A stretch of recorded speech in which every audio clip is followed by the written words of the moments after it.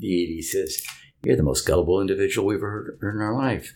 Our secretary didn't have anybody on the phone. There was nobody on the phone. They were just egging me along. Two fans, one mission to bring Major League Baseball to Oregon. Powered by the Portland Gear Store and Guardian Games. This is the Diamonds and Roses podcast. And without further ado, your hosts, Ben and David. I'm Ben. And I'm Dave. And welcome to the Diamonds and Roses podcast. Welcome back, everybody. This is Ben and Dave. How you doing today, Dave? Doing fabulous. Great, Dave. Hey, we got our second part of our episode with Coach Gatto here with us in his lovely home. Yep, and it was great of him to invite us in, and the first episode was absolutely fantastic. We learned a lot, and just exciting and interesting stuff in our connection with Northwest Baseball. Exactly, and Coach is back here to share some more history with him. We're going to pick up from where we left off last time at the high school level, and we'll kind of transition more into his time as the track and field coach at Lincoln. So limited 24 hours. Limited 24 hours. He thought it over. Yeah, he had one of the kids put him on the javelin and throw him out. It was close to that. In fact, let's finish up with the story that concludes to some of those things. When they finally said, "All right, you want to be a baseball guy? Go back and do what you're doing. We'll see if there's a job next year." Well, our local legend Jack Dunn decides to go to another local high school. I grew up 2 blocks from the school there. And Jefferson decides that coach is going to retire. Mm-hmm. And I had been in that neighborhood. So I apply for Jefferson first. I get that job. The day after, Jack Dunn, Cleveland High School, decides to go to Wilson. I grew up 2 blocks from there. Now, Jefferson is a good school, great school, 3,000 students. Cleveland, very successful as well. I applied to that one as well. This was in May for the following year, September. Mm-hmm. They both called me and offered me the position. I couldn't find a job for 5 years. I was in grade school. All of a sudden, I get 2. Now, here's where the story gets ironic with a little humor, if you can appreciate this type of humor. At the time, I didn't. But it said, Jerry, I understand you got the job offer at Cleveland. I said, yes. Well, we just offered you the job. What are you going to do? I says, do I have any time to think about this? Yes, you have the weekend. Come back to us on a Monday and let us know exactly what you want to do. I'd been married a year. Oh, God. I come home. It's a rough weekend. Yes. I come home. Carol, what are we going to do? I says, what are you going to do? She says, you're a man of honor. You're a man of respect. You've always said once you make a commitment, stick with your commitment. What school did you first tell you were going to go to? I said, Jefferson High School. She says, well, isn't that where you should go? I said, well, I grew up around Cleveland, 2 blocks from Cleveland. That was my neighborhood. I lived in that neighborhood until we got married. Mm-hmm. I know everything about that. It's like going home. I've committed myself to the school in North Portland and all this and my experiences growing up and my first professional experiences, but I'd like to. She said, it's up to you, honey. I love you, but whatever you do. By Sunday night, I decided I was going to go to Jefferson. Okay. And it was a great school, don't get me wrong. So I go get in my car. I had a 9:00 appointment. Arrive at the school. There's the big boardroom. Just picture yourself. There's the principal. There's the vice principal. There's the AD. There's a couple of students. There's a teacher. Jerry, what have you decided to do? I says, well, I've decided to come here.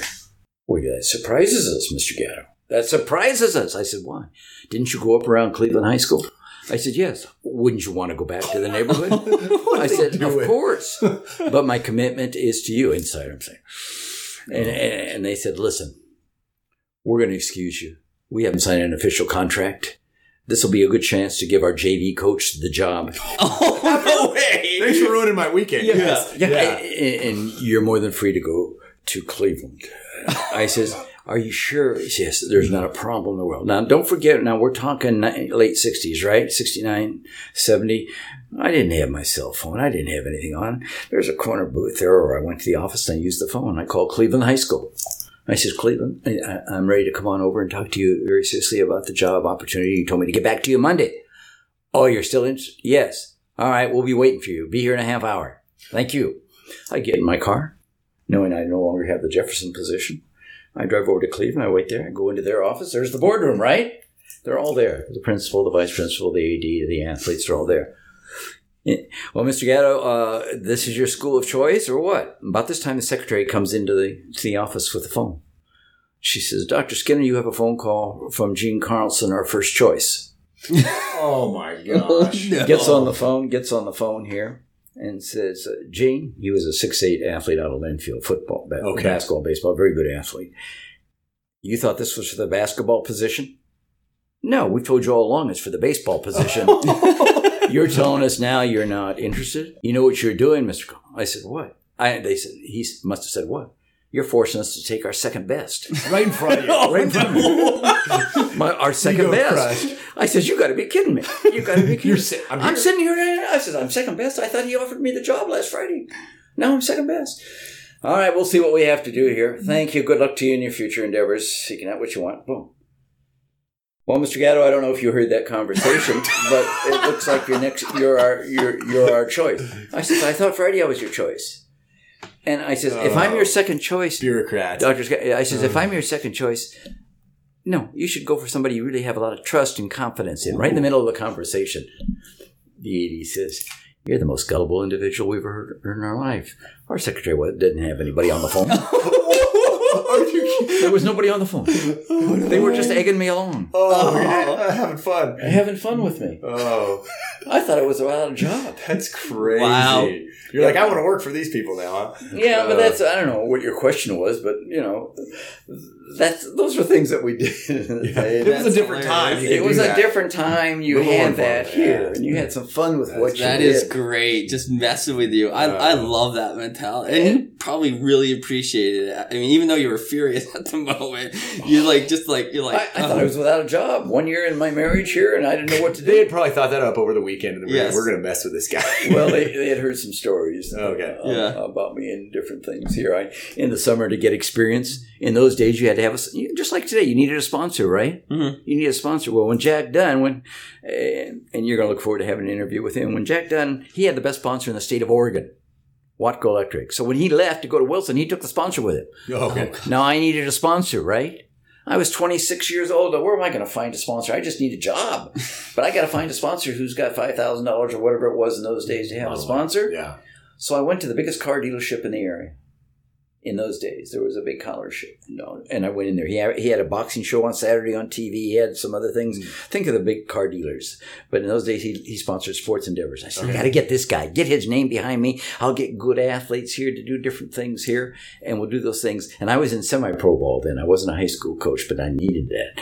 So before I walked in, I go see him over on Sandy Boulevard, Bud Meadows. And I said, Bud, my name is Jerry Gatto. Right now, I hadn't been hired yet at Cleveland. I says, I'm in semi-pro baseball, and I need you as a sponsor. And you're the number one sponsor in the game, and I think I can get the best ex-college athletes, the good high school athlete to play for us, and having your name behind it is going to give credibility. You're number one. We can get to that honor. Well, he sponsored me for 3 years. Oh, wow. 3 years. And then Jack Dunn goes to Wilson. I need a sponsor. I get hired at Cleveland. He takes a sponsor. I'm deciding I've got to get Bud Meadows to come with me. So I go back into him. He says, I read a little paragraph in the Oregonian or the Journal that you've just been hired as a high school. Oh, you're leaving semi-pro ball? Yeah. Uh-huh. I said, what a great experience that was. He says, yeah. I said, well, Bud, that's why I'm here. I want to take you with me to Cleveland High School. I want to take you with me in summer baseball. I said, summer baseball in the state of Oregon, American Legion Baseball is the greatest thing in the world. Mm-hmm. Greatest thing in the world. Yeah. You know what he says to me? He says, you came in here 3 years ago and you told me that semi-pro baseball was the greatest thing. and now you're coming in here and you're telling me that high school American Legion baseball is the best thing in the world. And I stopped and I said, just a minute, Mr. Meadows. Can I ask you a question? I says, I came in here 3 years ago and you were selling Pontiacs. Today you're selling Fords. You know what he says? Crazy. I like that. This is the absolute truth. You know what he says to me? He says, I'm getting out of sponsorships, but I'm going to be here for another year and a half. You ever want a part-time job, I'll hire you in a heartbeat. Oh my God, that's great. You're selling Pontiacs before. Yeah, well. But those are experiences you had in those days. Yeah. Definitely. So, you move on, you get to Cleveland. I'm in Cleveland for 11 years. Cleveland for 11 years. Your home area. Yeah. My home community here at Cleveland High School. And how does that feel? I loved it. I was hired originally to teach American history. Jack was an expert at that. He has, his mind, he has a photogenic memory. He was great. They figured, I guess, a baseball coach, I could be a history guy. And I could teach American history a little bit. But after 1 year, they said, maybe you'd be a better counselor. And that's what I wanted to do anyway. Okay. And I wanted to do. So we were a counselor there for 11 years. And we went into classes in terms of vocational training, human behavior, and we did some other things. And I was assigned, a couple hundred students as well, more than that probably in the day. And I was the first high school counselor at that time that was allowed to be a head baseball coach. David Douglas wanted to hire me as a coach, but they said, we don't believe that varsity coaches should be counselors. I said, why? They said, well, coaches are too dictatorial. I said, judge me on my personality. What's the difference between coaching freshman JV and coaching varsity? Whether you're coaching a 15-year-old or a 17-year-old, it has to do with human behavior, motivation. Yeah. This is where the shift is taking place. Yeah. But we were at Cleveland for 11 years as a counselor. Those kinds of things, and it was a great experience. I was close to the community. I lived in the community. We took teams to Japan. We took a team to Europe. We took our first team to Hawaii. Cool. And I worked it with the city of Portland. One day downtown with my coach. I'm probably around 30 years old. And I said, let's walk into City Hall, mayor's office. So it's midweek probably. I can't remember. I wanted an appointment with the mayor. And they said, well, you don't just walk in here and get him. What do you want to do? I said, I'm an athletic coach at a local high school in the city of Portland. Sapporo, Japan, and Portland are sister cities. I've got the greatest young ambassadors in the world. I'd like to take our high school student athletes there a year from now. We'll raise half the money, and we'd like some help from the city, and we'll talk to these different organizations, Lions clubs, and different things. 8 months later, we were there. That's awesome. And then our last team that was great kids on and off the field, I took them to Europe. But it was 11 years. But there was an association in that day with community, with involvement. You supported other coaches in other sports. You were there for them as well. In many cases, you coached more than one sport. You coached more. And you were in the building. I mean, you know that now. How many coaches are not in buildings there? They come there from 3 to 5, 3 to 6. Yeah. It's tough to get to know your students. It's a challenge. Yeah. It's a challenge to get to know your students. Yeah. It was more the common denominator in our days. It really was. But it was a great experience. It was my first experience. I still remember those times. I have very close friendships with those athletes, not because of what they did on the field, but what we did off the field. Yeah. So 1980 rolls in, and then you get somewhere along the lines, the Lewis and Clark job becomes available. What was that like? How did you find out about that? Did somebody call you up and say, Jerry, we got a job open? Lewis and Clark in those days, like most small colleges, to include the Linfields, the Pacifics, the Pacific Lutherans, the University of Puget Sounds, it was a strong conference. Most of the coaches at Lewis and Clark went to Lewis and Clark in those days. I did not. I loved Cleveland. I loved the area. Maybe our high school facility was a city park. It wasn't the greatest, but it was a good field. I didn't need to go to another high school. Yeah. But if I wanted to take the challenge, it was time to move on. My wife didn't want to move. She wanted to raise our 3 children in the community, so it wasn't leaving the state. Yeah. I said, well, I'll apply, but I didn't go to Lewis and Clark. But I would have been happy staying at Cleveland. So I was pretty aggressive in a positive way during the interview process. And eventually, I was one of the first few non-Lewis and Clarks that they hired. And we had just come off a very successful high school season, getting to the semifinals. And I thought he was hiring me on my qualifications or my potential at the college level. And I asked him, I says, I'm kind of surprised you hired me, but I'm so honored. Why? Can I ask you why? And they said, well, did you walk around our campus? Yeah. Oh, yeah, a little bit. Did you meet our students? Yes, I had a great lunch with them. Did you notice by any chance, did you talk to any students? I said, yes, I stopped a few students on the pathways as they were walking from class to class. Did you notice many minority students or students? And I said, no, not a lot. That had me a little concerned in doing this. They said, well, what is your cultural background? I said, well, I'm an Italian. And he looks at me like this. He says, of course, we want to get more students of color here. But as an Italian American, you might be the closest thing we have right now to minority. Wow. Just came right out with it, huh? Wow.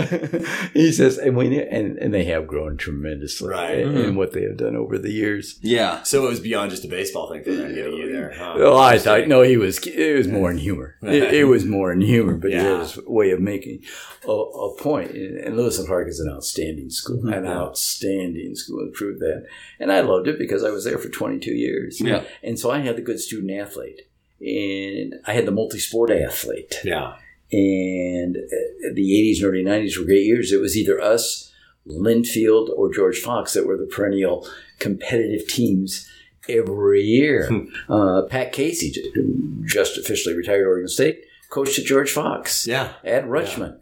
The Hillsborough baseball complex is named after him. He was my mentor. He was there. There were some great things going on, but they were multi-sport oriented types of people. And because didn't Rutschman win? He won a national title in both baseball and football. He was first ever or something like that. He won a national championship in baseball and football. And when I took the job at Lewis and Clark, he was the head baseball coach, the head football coach, and the athletic director. Unbelievable. Wow. The head baseball, the head football, and he mentored me. And he was very successful. In his first or second year, we were very fortunate, and we beat him in a particular ball game. And he was very competitive, but you love the man. You love the man. As soon as the game ends, he comes over to me. His kids are still on the field. You beat me. It'll be the last time. I'm resigning from football and resigning from the AD, and I'm coming after you. I said, you're going to give up the AD job? You're going to give up the football job, and you're coming after me? What, baseball? College coaches, you stay in football. You stay in the AD. I'm coming after you. Monday he calls me. He says, "Had you on the edge of your seat." And then he proceeded to give up baseball. But Linfield, though, but you had those guys. You had those communities in that. In that day, and you had the multi-sport athlete. And earlier I told you about Sports Illustrated. Spent a week with us. Guy that covered us followed one of my ball players and did a 12-page story. I still have it downstairs. Hail and farewell. The 3-sport athlete, 3-7 type of student, multi-sport, all sports, football, basketball, baseball, and college, 12 letters starter, all 3 years, high school, 5 varsity sports, 6th one didn't have hockey, wanted to sign a professional hockey career. And he was just inducted a week or two ago into the Oregon Sports Total Hall of Fame. Wow. Yeah, but that wasn't common then. No. It wasn't common in those days. But that's what I liked about it, because I supported the other sports. You were there. You supported them. Yeah. We supported each other.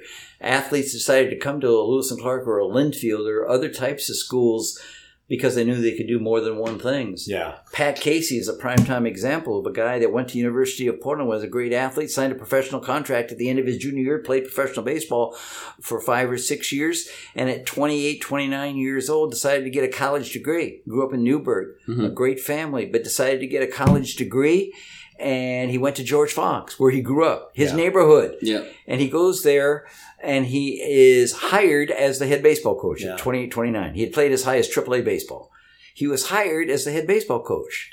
But because he didn't have his degree, he played competitive collegiate basketball. He was a starter on the basketball team. Oh, I didn't know that. So he was a head coach, he was a basketball player. He was a starter on the basketball program. Wow. Yeah. And the rest is history. Now, Pat Bailey is the head coach, but he took over the position of George Fox. And Pat goes to Oregon State. And Pat Bailey follows him as his associate coach and now the head coach here.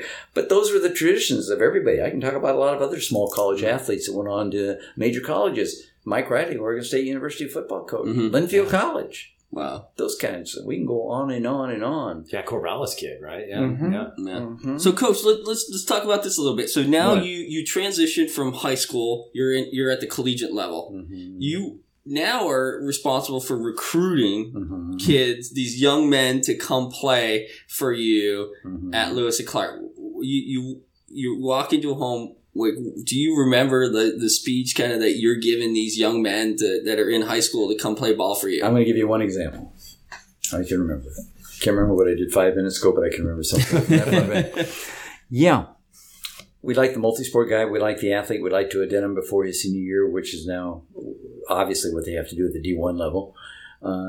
But I even did it earlier in those days. I'll never forget, as a sophomore, one time I went out to a local high school to watch a senior. I watch him, but anytime you go out and watch somebody else might jump at you. Yeah. I saw this sophomore young man. I loved him. I loved him more than the senior.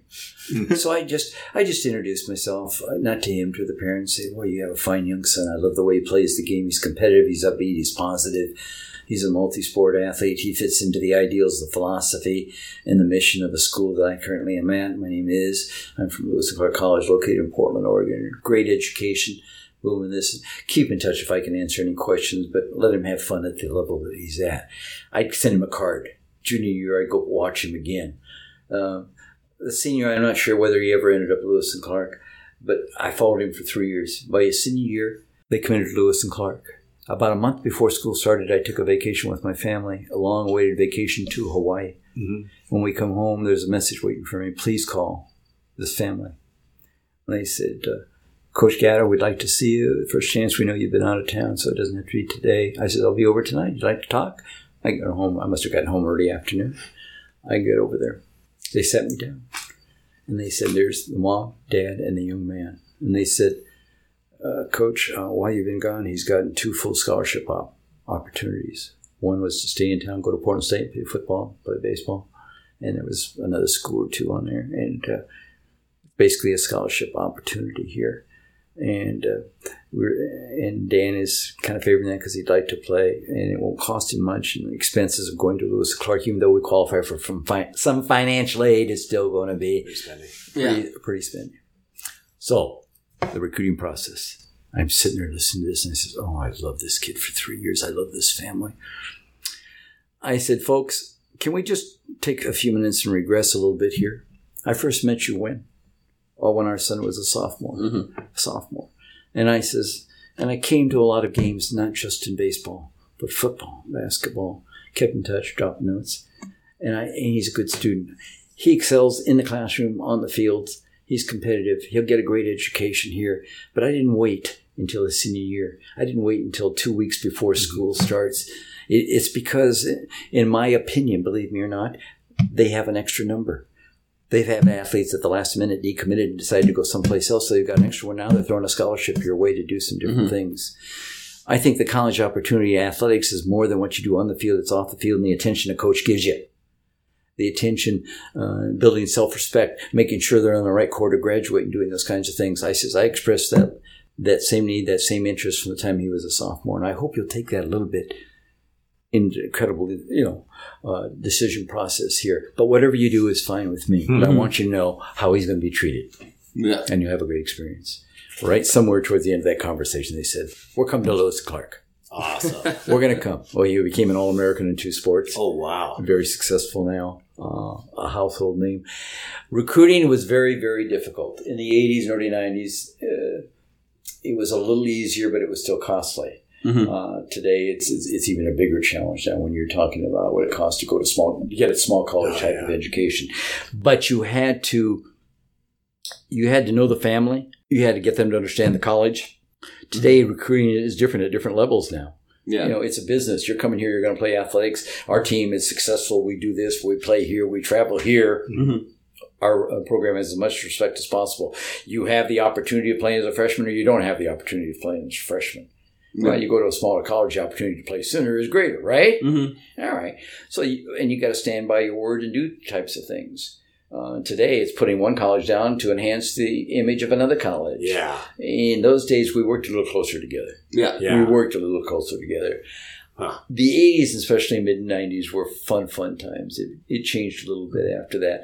But recruiting, I kind of enjoyed. Yeah. I kind of enjoyed to travel a little bit, but most of my recruiting was your counseling and psychology background? That probably. It was Northwest. I got to know the person as a person. I got to know the family as a family. Yeah. And I think you'll see the small college in this area in my time, you won't go back that far to research that, but was made up of a lot of locals, a lot of athletes from the Northwest region. You've got a few others.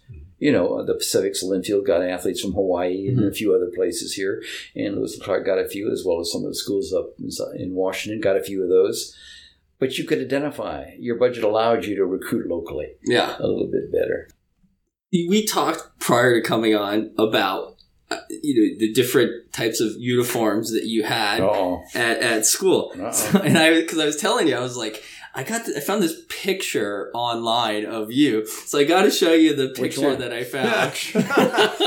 So are we going to post that on our website? We got to post. I'll show you downstairs when we go downstairs. We might post that one. So, where did you get that? I can't remember exactly where I found it, but it's icpioneers.com. LC, so LC, yeah. So it's Pittsburgh. It's the 1970s Pittsburgh Pirates. It's the Pittsburgh Pirates. Well, actually, that wasn't 1970. That was 1982. Yeah, so it's the 1970 style, like Pittsburgh Pirates. Yeah, but they that's not really the total picture. Just the publicist did something with that picture, you know. But the hat is epic. In my day, there was a team that wore hats like that. Yeah. Who? Pittsburgh Pirates. Pirates, yeah. Yeah. Well, that was a nice hat with orange striping around it, and the jersey was orange, and the pants were black with a big orange stripe up at here, and we just wear that maybe 5 or 6 times a year. Yeah. And I was never allowed to wear it at home, so I had to wear it on the road. But we won it in some championship battle types of games. Yeah, but in that picture, you see me pointing at somebody, don't you? Yes. Well, I pointed at the media. That was taken by that was taken during the action of the game when I was having a little discussion with the umpire of the day, and the umpire is a part of that. Look at picture. the eyes, angry eyes. I'm talking to an umpire. Like, hey, you. That's a great picture. It reminds me out of like a Rocky movie. Hey, you, come over here. I'll make you an offer you can't refuse. Yes. Great picture. You'll be swimming with the fishes tonight. And I did it once at the high school level too. I wore now. If you won't remember this one, this is going to age me. I told you the color combination of that one. In high school, I did it a couple times until the principal says, "Those are our school colors, but you don't have to exaggerate the colors." We had green pants, a yellow jersey. And I've got that picture downstairs. And I says, "Well, those are the colors we have at the high school." And, it was Cleveland High School, but it was Cleveland Indians. Oh, yeah. They've gotten away from Indians, Warriors obviously. Now it's Warriors. But I did that, and I wore that kind of thing. He says, "Do you wear those every game?" I says, he said, "Really, they're good colors, but what do you do that for?" I says, "It's our way of intimidating and having fun once we get off the bus. Once we get off the bus and we see the guys in green uniforms and all of that, and we go to Grant High School or someplace, we're wearing those color uniforms here." So I have that for a year as well. So that was good. Yeah, I found this. You have that picture. I found it. It was. What? I was like, I got to bring this guy digs stuff up. It's just the archives. This is. I mean, you talk about having a great background. I mean, I got a history degree and then a master's in public admin with a focus on public policy. So it's like it taught me a little bit about how to research and where to go find things. And I found this and I'm like, I got to bring this and ask him about this. I was a lot younger in those days, and I didn't try to take over a game because it was a game for the kids, but I used to do some stuff like that and did some things when my players were playing. We had fun though. Mm-hmm. And I was talking, it was a competitive level. It was college athletics, but we'd have fun. I had a guy that made it to the major leagues for a while, but he had trouble in this one day of feeling ground balls, doing things like that. And so the next day I went to the local market and I got a chicken hen, just a dead chicken hen. And I did the Rocky thing. Yeah, and I brought it to the field. And brought a chicken to the field. Yeah, a chicken. Yeah. It was the end of the chicken. But I put it at shortstop where this guy played. And after the guy stretched and they did their running, I says, "Guys, come on over here." I says, "The devil's talking here at shortstop. We got to get rid of the devil." And they looked at this dead chicken hen on the ground here, and I took some gas.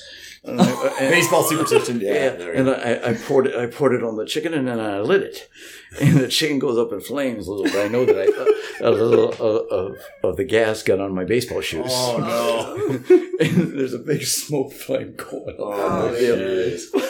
But we used to have. You could do that back then. Yeah, you can't do that kind of stuff. No. It's kind of like in Bull Durham, where like Major League. Got a curse on my. We're looking to sacrifice a live chicken. Yeah, look at that. Bull. There's like I got to sacrifice a live chicken because my girlfriend put a hex on the curse. Yeah. Well, I did that. That's cool. I did that I did that way back in the day. Yeah. So you get I think 5 NAIA Area 1 Baseball World Series championships No, we appeared. We won 8. I don't know. That's not. It's fun doing this with you, but we won. No, we won 8 of something, either a conference, Northwest or West Coast. We got to the World Series. So that happened 8 or 9 different times. Wow. Yeah. We actually got to the World Series as a finalist, one of the only non-scholarship schools, but we were NAIA at that time. Now they're Division III, as the only non-scholarship school that qualified in those particular that year. But it was fun. But the biggest thing that I enjoy spending some time with you today is coaching was fun. Mm-hmm. You were involved with your student athlete. Whether I was at the high school coach, I communicated with the college coach. That, it was done by more people than me, but you saw a lot more of it. Yeah. You saw more of it, let's just say. And I miss that. And that's why in retirement I did some other things to just stay connected and give back to kids, give back to programs. Now we long-term commitments, community-minded. Yeah, we have a big baseball convention that goes on now, and the Oregon State's, Washington State's, Gonzaga's, Portland U's, JC coaches, the good high school coach I want to bring along. I invite them to speak. Talk to Barnsey about that one. He knows what I do. Will. Yeah, I'll talk to him today. Yeah, you mentioned. I read this thing, and this kind of dovetails into what I think. I got this quote that you had mentioned. You said, "Tradition, respect, ethics, and a close bond were just a few reflections that shaped my life, both on the athletic field and in my personal life." Okay. It kind of, everything that you said kind of like dovetails into that and your commitment. And I was like, it just, as we're talking about that, it reminds me of that quote that you had given. And I was like, oh my God, this is a wonderful, wonderful, piece of literature. While it's a sentence, it's wonderful just how you were able to combine all that into one and just touch so much. Can I comment on that for just a minute? Yeah. Can I comment on that? Because you're going to bring a tear to my eye here in the sensitive side.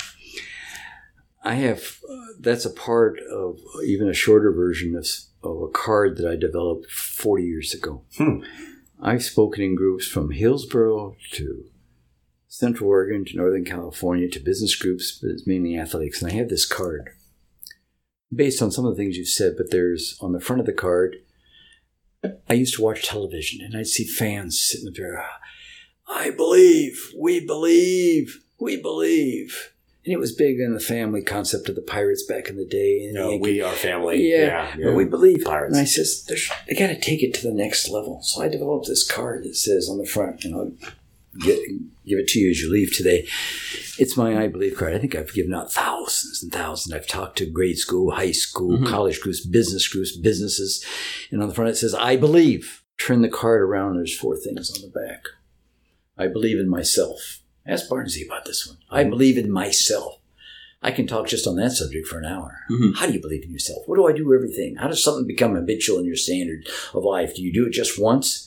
You go out there and go 4 for 4, 5 for 5 one day and think you're just automatically going to do it the next day? Do you have success in the classroom one day and think it's going to come to you the next day? What do you do every day to be the best you can do? But know yourself. We live in a society of trying to compare ourselves to too many other people. Let's be us. Let's be the best we can be. Regardless of, we can do it through sport, we can do it through life. And if you believe in yourself and the qualities that you have and that you really, have and inherent, whether it's respect, it's knowledge, it's commitment, it's enjoyment, it's fun, it's results, you believe in you. Yeah. We live in a society of negativity. We live in a society that tears down to build up. Watch your news for 28 of the 30 minutes. Yeah. Watch all that. We're going to build on the positive. We're not going to worry about, I wish I had his God-given ability. I wish that. Let's be you. All right, that's number 1. Believe in your teammates, number 2. Now, if I'm talking to a business group, I use believe in each other. But believe in your teammates. Together. How do you spell the word team? T-E-A-M. Together. Each. Accomplish. More. Let's believe in each other. Some days when you're not having a good day, work together with somebody else. That person will bring you up. You'll bring them up. You'll perform. You'll be successful in whatever you do. You're going to be in a lot of situations in your life. You know a little bit about what I'm talking about. Yeah. But in the same time, build, create, involve, atmosphere, the whole mix. And you get through it because you're going to still stumble regardless. Yeah. You'll have this philosophy. You're still going to stumble. You're still going to fall. You're still going to have adversity. Pick it up, get after it. I'd rather recruit you if you weren't an all-league, all-state, all-American, but I knew that you could handle adversity. You had enough fundamental skills, but I knew you were going to get up and get after it. You were 0 for 3, struck out 3 times, but somehow you were ready for the next time. So believe on the front. Believe in yourself. Believe in your teammates. believe that something good's going to happen when you live in a negative society. Yeah. And believe through hard work and commitment, you will get the respect to earn success. Success is not defined by winning. Read John Wooden's definition of success. Success is how you achieve in that pyramid of life, in that pyramid of success, to be there and do things. John Wooden had a philosophy so much, and I borrowed from that. I have his book downstairs, and then people like that. One of his athletes, Bill Walton. His athletes weren't allowed to say a lot. Bill Walton wasn't allowed to say a lot for all his years there. He sure made up for it now. Which is tough for him, I'm sure. He doesn't make sense. And he's commentating on a game. You don't know if he's at the same game that you're watching on TV. But there's a way of doing that. So I have this philosophy that I borrowed from what you're nice enough to share right now that has stayed with me 39 years in education, but all of my life, all of my adult life. Yeah, and I believe this is, when I was reading the article, somebody came across as like, well, how do you define success? And I think this is one of the things that you had brought up, and you're like, this is how I define success. And I found it very impactful to me, just how you said it in that article, and then how you're relaying it to us here in the interview. And I'm especially blown dealing away. With the culture shift now, right? Tearing people down, the negativity. I have a message. I got a message today, a messenger from one of my former athletes. I'm going through one specific medical issue right now. It's pretty serious, and so we converse privately in Messenger. And he is saying, "I'll never forget when you came and recruited me out of a junior college. The word you kept using is you're going to have fun, and you're going to make me a better person off and on the field, and I had opportunities to go someplace else. But that's the only reason I came to Louisville Park. You told me to be prepared to overcome it and to achieve and to be the best I can be." Well, we're all being tested with that now without going into detail.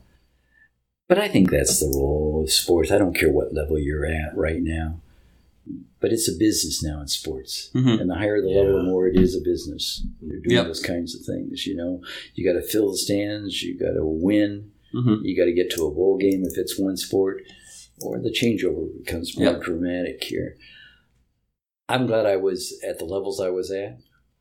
The privileges to coach for, under, or replace somebody, and to go to a local college, raise my family in this area. But to practice something that's very important to me personally. It wasn't just an off-the-field baseball type of thing or sports type of thing. It's on the field. And life carries us forward, and we're ready to go. Yeah. And I got one more thing before we transition into our last portion, which is talking about what you're currently working on. But I think this kind of brings a culmination of everything together, and this is another thing of what you said, and kind of brings it forward, and probably this will bring back something. It says, you said, yes, it takes a team to withstand the challenges, adversities, and temporary setbacks we are faced with on the athletic battlefield. Those who truly understand the term success realize that together each of us enjoy the victory.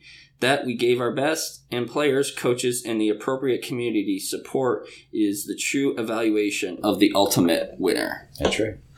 Yeah, it's just giving, not receiving, expecting, demanding, and just enjoying the process here, realizing who you are, what you're capable of doing, and what skills what skills mentally, what I can share with you mentally and physically every day to be the best person you can be. And that's my responsibility, to put you in a win-win situation. We all like to be successful, and society expects you to win, and that's how they measure it. Oh, he's good. He's one of the better coaches around. They win. Look at the championships they won. I get enhanced. I get motivated. I get stoked in seeing the guy just enjoy the opportunity, enjoy the experience, and playing at their maximum. Some years you do a good recruiting year. It's a good recruiting year. Some years are not. High school coach, sometimes you have good athletes. Sometimes you have others that are not quite as good. Others you have potential. They don't work at it.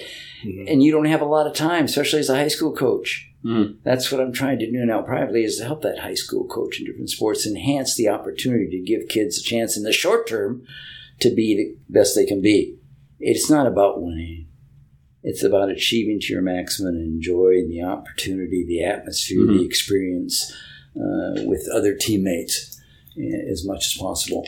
I'd like to think that most times, and I'm competitive. Come on. Mm-hmm. I'm competitive. The thrill of victory, they say it's greater than the agony of defeat. But I enjoy the option when the umpire or the official says, play ball. Yeah. Play ball. I got to get out there and exhibit it. I don't take the game away from the player during the game. That's his game. My game day is practice day. Mm-hmm. Game day, I'm there to enhance them, motivate them, encourage them. I'm not going to get real technical on game day. Yeah. No, I'll never forget one day I had 2 guys slide in. One guy coming from second to third. And I had him make the turn. I'm the third base coach, and I have him make the turn. The other guy's coming from first to third, and he decides to come to third. I hold the guy up coming around, and he's got to go back to third. I got 2 guys back at third base sliding. So in the middle of the game, I'm standing there. Instead of saying, get back, one of you get back. I happen to have a coin in my pocket. I take it out like this. Middle of the game. Mm-hmm. Middle of the game. Yeah, sir. Heads. Get out of here. You're out. Umpire says, what are you doing? That's my call. Mm-hmm. I says, well, it's part of experience. I'm trying to create some humor out of this thing here and do different types of things. Yeah. I was competitive. You came to games. You showed a picture earlier. Yeah, you're competitive, but it's not about Jerry Gatto. Mm-hmm. I don't want it to be about me. It's about the experience. Why would I, at my age right now, still be consumed with trying to give back and different things right now? It's because you love the moment of what sports can do. What it can do. So Greg Popovich, the head coach of the Spurs, he had a quote in his locker room said by Jacob Riss. Says, when nothing seems to help, I look at a stonecutter hammering away at his rock, perhaps 100 times, without as much as a crack showing in it. Yet at the 101st blow, it will split into 2. I know it was nothing that blow that did it, but all that had gone before. You remind me of that quote. I believe that. And your culmination of everything combined together. It's not not that end. He's a far better coach than I ever was. But that quote says it all. And I could say it in 5 words the way you just said to me, even better. Winston Churchill said, okay, never give up. Well, that was it when England was getting bombed by the Nazis during World War II. That's right. Yeah. Well, it's the same thing. Mm-hmm. Give me the true warrior. Things are going to happen. You are, unfortunately. But if we teach anything coming out of this, teach you the values, teach you the pride, teach you the standards that you want to have the rest of your life. It's the attitude. Face up. Be prepared. Mm-hmm. Not all the times are you going to enjoy the moment. You're not going to enjoy the result. But there's going to be a lot more results and opportunities out there. Yeah. One failure doesn't mean a life of failures, does it? No. That's a good way of putting it. One failure doesn't mean a life of failure. But is it really failure? I mean, in the end, I always take it away from my military background. Just because I might not have been successful on something doesn't mean I'm not going to learn from my mistakes and then take that and use it as the next time that I go up and I do something. It's like being at the plate. You're going up against a pitcher, and maybe you'll see that pitcher again. It's like, okay, you're going to learn. And if you can learn from your mistakes that you had before, you're going to be better for the next time. That's very true. And you sit here with any athlete or any family, they'll think that's great. They'll think it's beautiful. And that's what it's all about. Mm-hmm. But in the competitive endeavor, sometimes you go into other factors and other behavior mannerisms because it's instantaneously. It's at the moment here, and you don't focus on everything that we're talking about that's so important in sports. You reflect on that. Yeah. So what we're sharing today is a belief that must be practiced as much as any physical skill. It's a mental process. And every athlete, every day, whether you're a coach in any sport or you're a life learner, whatever you do, give the kid something every day that gives him an opportunity. Don't just say, well, on Wednesdays from 5 to 5:15, we're going to have this person come in or I'm going to talk to you about the mental side of something. Just spend a few minutes every day about enhancing the performance and the opportunity, and that they are going to be faced with adversities. And to do that and buy into the philosophy of never giving up, and the other expressions that you shared here. I think that's important in life. And I know in terms of what I've been fortunate and honored to accomplish, more importantly, what I was able to do for so many years wasn't built just on successes and wins and titles, and those are all fine. Mm-hmm. It was the experience itself. And now that I'm going through some other types of things, seeing so many of those people, many of them, come by and share those stories. I mean, I had one guy now that's an administrator at the University of Portland, about in his early 40s right now, played for me, 3 years old, and he got his degree from Notre Dame. He says, I share every day, and he has to work with first-year students who are going through a variety of different experiences. He says, every day I practice the philosophy that we shared. And he wasn't, he's a great guy. He wasn't a starter for me. He was from Los Gatos, California. We go down there and play one day. His dad shows up, his grandma shows up, his grandpa shows up, his cousins all show up. And I started him in both games. Wow. And, it had nothing to, winning. It was a win-win. Those kinds of things. And he was sharing today, he says, I practice every day in philosophy when students are going through some very traumatic things as students, freshmen, sophomores, and what's happening today in school settings at the college level now.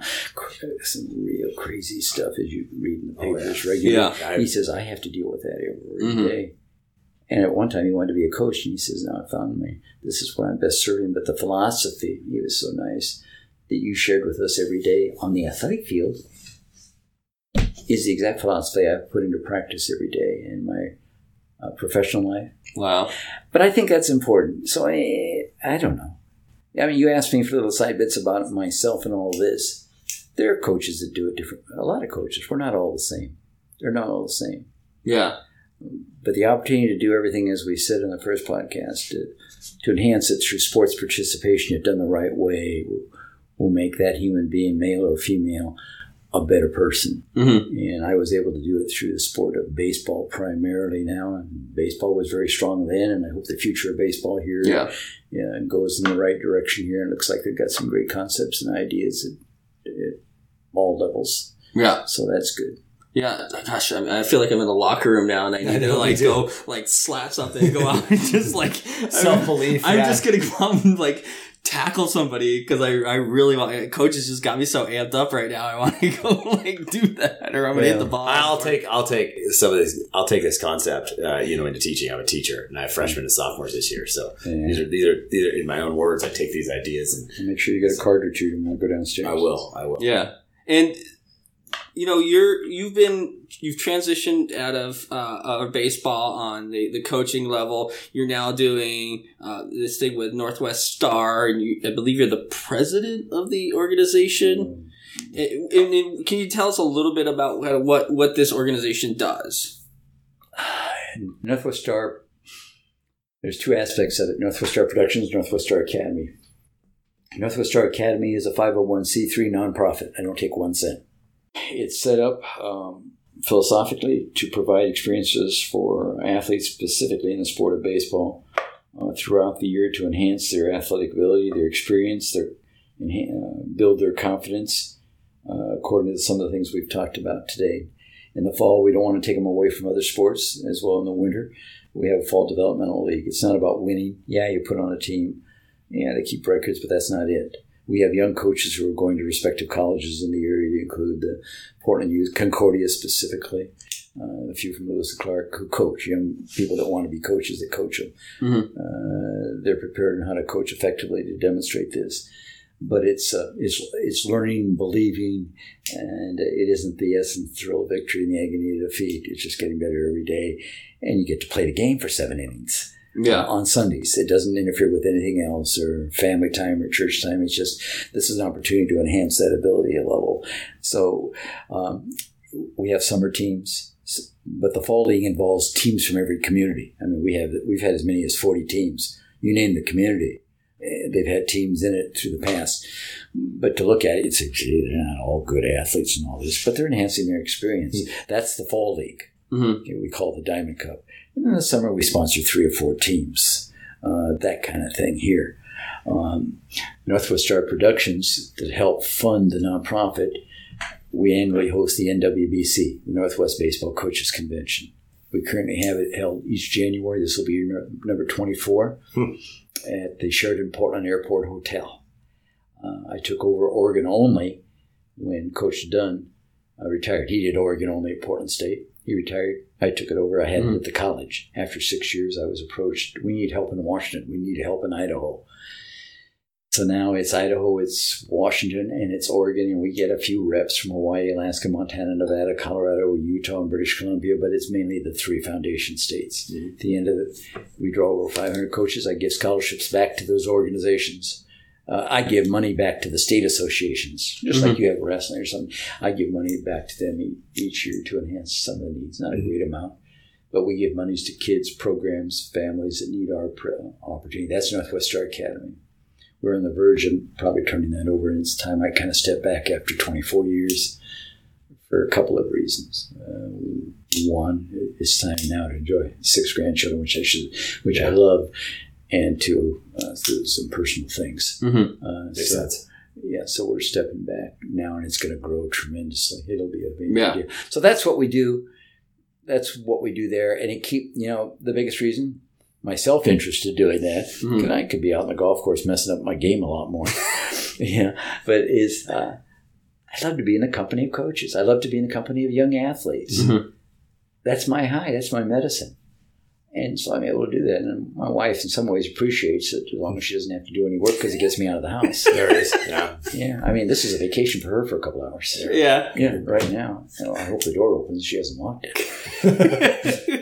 But that's the fun aspect of it. As you know, I don't make a lot of sense all the time, but I can ramble. I can ramble and talk about it. It's good rambling. Very good kind of rambling. All right.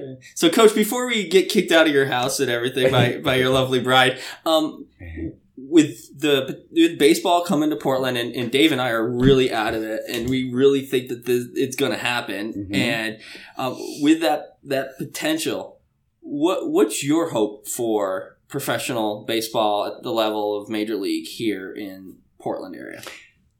I can finally say after all these years, it's going to happen. Is it going to happen today, tomorrow, in the next 2, 3, 4 years? Probably not. Probably not. But for the first time, it's not 1 or 2 people coming up with this idea. Influentials, that 1 or 2 individuals may be, they've got a committee, they put themselves together, they've got a plan, they've got a process, they've got development, they got sites in mind. Infrastructure. Yeah, there's a structure right there. There's an infrastructure right now. Believe me, because I know a lot of the people that are there, and if I were younger and a little healthier, I'd be doing more, but it's going to happen here. Yeah. I've been in connection with those people. They come over here, they bring me a Portland Project hat, and they do some other types of things. Oh, cool. It's going to happen here within, if I had to give you a timeline, I think within several years it will happen here. They need to come up with a plan and process and a site, and they've got 3 or 4 in mind. In my day, 8,000 people showed up every night at Vaughn Street. That was way out of the way. That's North Portland. Yeah. But they showed up. People showed up. Yeah. Now now you're doing things. You go to every stadium. In LA, whether it's Staples Center, it's around a mall. It's around restaurants. You can do your shopping, so you got to tie into the area or economics, different things that are on the waterfront. Well, Portland's got some sites in mind, but they've got the right leadership. They're developing a plan. They're developing how we communicate, how we energize here. What type of team do we want? Do we want to just get a team to transfer from one city to our city, or are they going to expand and we want an expansion team? But the infrastructure has to be in place. And I've been around for a long time. I think this is the first group that's doing it the right way. Yeah. Right. We think that it's the same thing. The process. Yeah. This, and Dave and I, we wanted to be a part of all this. And we feel, again, like I mentioned to you earlier, that this is our way of doing what we can to be helpful, because as I told Mike Bear, I was like, we want to be the voice of the Diamond Project, and we want to, good for you. We want to help people, learn the history again of baseball, both past, present, and future. And it has to have a connection to Oregon. And I feel the best way to help beyond what they're currently doing is telling this story. And again, I'm big on telling the story because I feel like it's a very important, and people are wanting to know the story. If you could tell that, I think you're going to help sell it. There's not a doubt in my mind. Oregon and the state of Oregon and this community and the Tri-County community, but the whole state will support a sports endeavor of this kind. They've done it. They've done it in different sports here. Back in my day when I was a teenager, the guy that promoted things and brought NFL preseason games here, Harry Glickman, became the owner of the Portland Trailblazers, general manager of Portland. Yeah. But he brought preseason games here to Portland in the area. One sport, and then a AAA baseball team here. I negotiated a contract. I was the AD at Lewis and Clark College for a short period of time to bring the Portland Trailblazers to practice at Lewis and Clark when they didn't have their own facility. Oh, wow. Rick Adelman was the coach. Jeff Petrie was the general manager. Wow. I negotiated the contract. They brought their team for 2-3 years. They brought a floor. They brought a brand new floor that they had gotten the NC2A Final Four floor, and they shaved it and put their logo on it and did this. And they said, we'll practice here and do the amenities here. And we worked it out in terms of other sports programs that we had right there. Cool. And they said, that's great. And I said, well, how do we deem our income? You can have the proceeds of the inter-squad game every year. I said, wait a minute. We have a gym that seats 2,200. Now, even if they pay $20 a piece, we got to generate 6 figures here plus. I'm not going to be able to do that here. So I'll never forget, I went to Harry Glickman, and I said, and the reason I'm enhancing this is to enhance the opportunities for sports here if you do it right. I says, can we have it? They didn't have the Moda Center then. It was Memorial Coliseum, 12,000 something. Yeah. I says, can I stage the inter-squad game at Memorial Coliseum? He says, well, you're only going to draw 2,500. It's just an inter-squad game. I said, give me the opportunity just one night. I says, I'll bring 10,000. He says, 10,000? How are you going to get 10,000 to come there? I said, just give me the opportunity. He says, well, we got to have NC2, we got to have NBA officials if we have it there. We do this. All right, we'll do it. 2,200. Yeah, it's not going to cost me much more, he was thinking. And Jeff Petrie specifically said that. So I'd go out to every radio show, TV sports analyst. I'd get on their programs. I had a halftime shootout between one DJ and another DJ, one sports announcer and another, and their egos were there because you know how they can be on the I says, you're going to go against Joey Harrington. No, I just use his name. Yeah. You're going to go against him at halftime of the inter-squad game. And I put all these channels together. Every day they start publicizing it. Every day they said, I'm going to take down what's his name from this channel here. Every day they start talking Lewis and Clark this, and Lewis and Clark this, and the inter-squad game at the Coliseum here. Then I sold tickets to corporate side. I made them give away to inner city. I made them give away to families who couldn't afford it. But I sold it to corporate side, and I had a fee very reasonable. We put $9,800 in there. Wow. For the game. And at halftime, Jeff Petrie takes me underneath the bleachers. Remember the Bud story I told you in another segment? Well, Jeff Petrie takes me under the bleachers. This is at halftime, 9,800 fans. The shootout, fun, festive things going on during the game here. NBA officials, which he didn't want to pay for because they got 8 preseason games in those days. And he could have made $1 million plus, but we didn't get that kind of money. And he says, we can't do this anymore. I says, why not? He says, you put 9,800, almost 10,000 fans in here. We can play another scrimmage game, an NBA preseason game, just like last night they played, whoever they played. And it can be a home game, and we can make ourselves $1.5 million, $2.5 million, $3.5 million, whatever he said. I says, we're just going to give you whatever you net in this thing. We'll give you $100,000. I said to myself, $100,000, some other perks, the reputation. I says, that's not acceptable, Jeff. This is under the bleachers. I said, that's not acceptable. He says, why isn't that acceptable? I says, because, first of all, every day on the news we get Lewis and Clark broadcasted. The name is Lewis and Clark, Lewis and Clark, Lewis and Clark. Now that won't happen anymore at all. We need that opportunity. We need the public relations to enhance the recruiting kind of message here. And I said, so you got to give us a little bit more. He looks at me and he says, Jerry, we can't do it. We're going to pay you $100,000. But he said the same thing. Remember the car dealership guy said? Yeah. You know what he said? This is the exact same thing. He says, Jerry, this is a great experience here. He says, do they fire small college AD baseball coaches?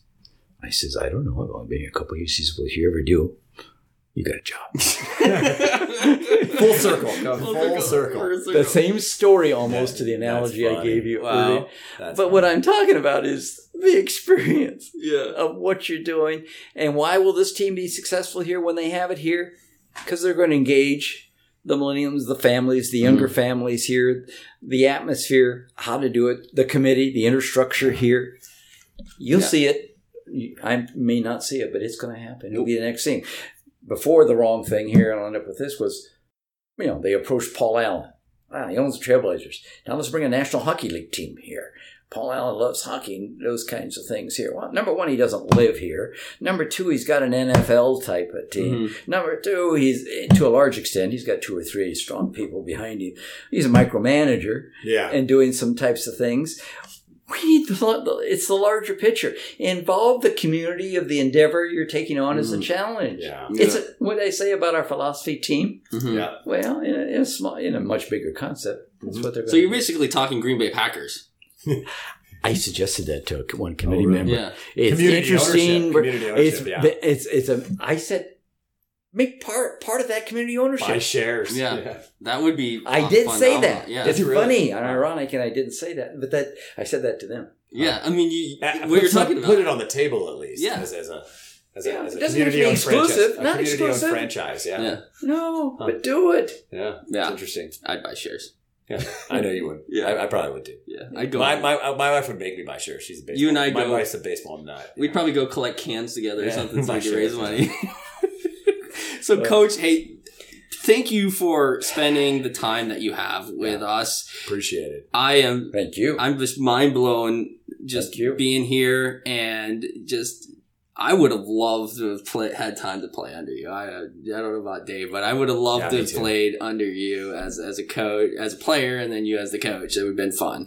I'm honored you say that, but there are a lot of coaches who do it the right way out there. It's not a me thing. It's not a Jerry Gatto thing. But if you are who you are and you have some goals in mind that enhance the experience for everybody involved, it's very important. The job that has to be done now doesn't start at just the high school level. It doesn't start at the college level. It doesn't start in life. It doesn't start in your personal life, your marriage, your family. It starts when you're born, when you're young, when you're 8 years old and you're going out playing t-ball, or you're getting into a wrestling program, or you're getting into a variety of programs here. There are ways that you can do it right then. Don't wait until the competitive endeavor of the high school college experience. Yeah. The younger you teach, the better the concept, the better the learning value, the better the retention. Mm-hmm. Exactly. Yep. Well, again, thank you, sir. Appreciate your time. It's been fun. Thank you. So thank you for coming over. Yeah. So I'm Ben. I'm Dave. And this is Mr. Coach Gatto. Hang in there. Have a good time. Make a good day. Good day to y'all. All right. Well, that'll do it for this episode. You take care. Until our next episode. Thank you, Coach. And we'll see you later. Peace out.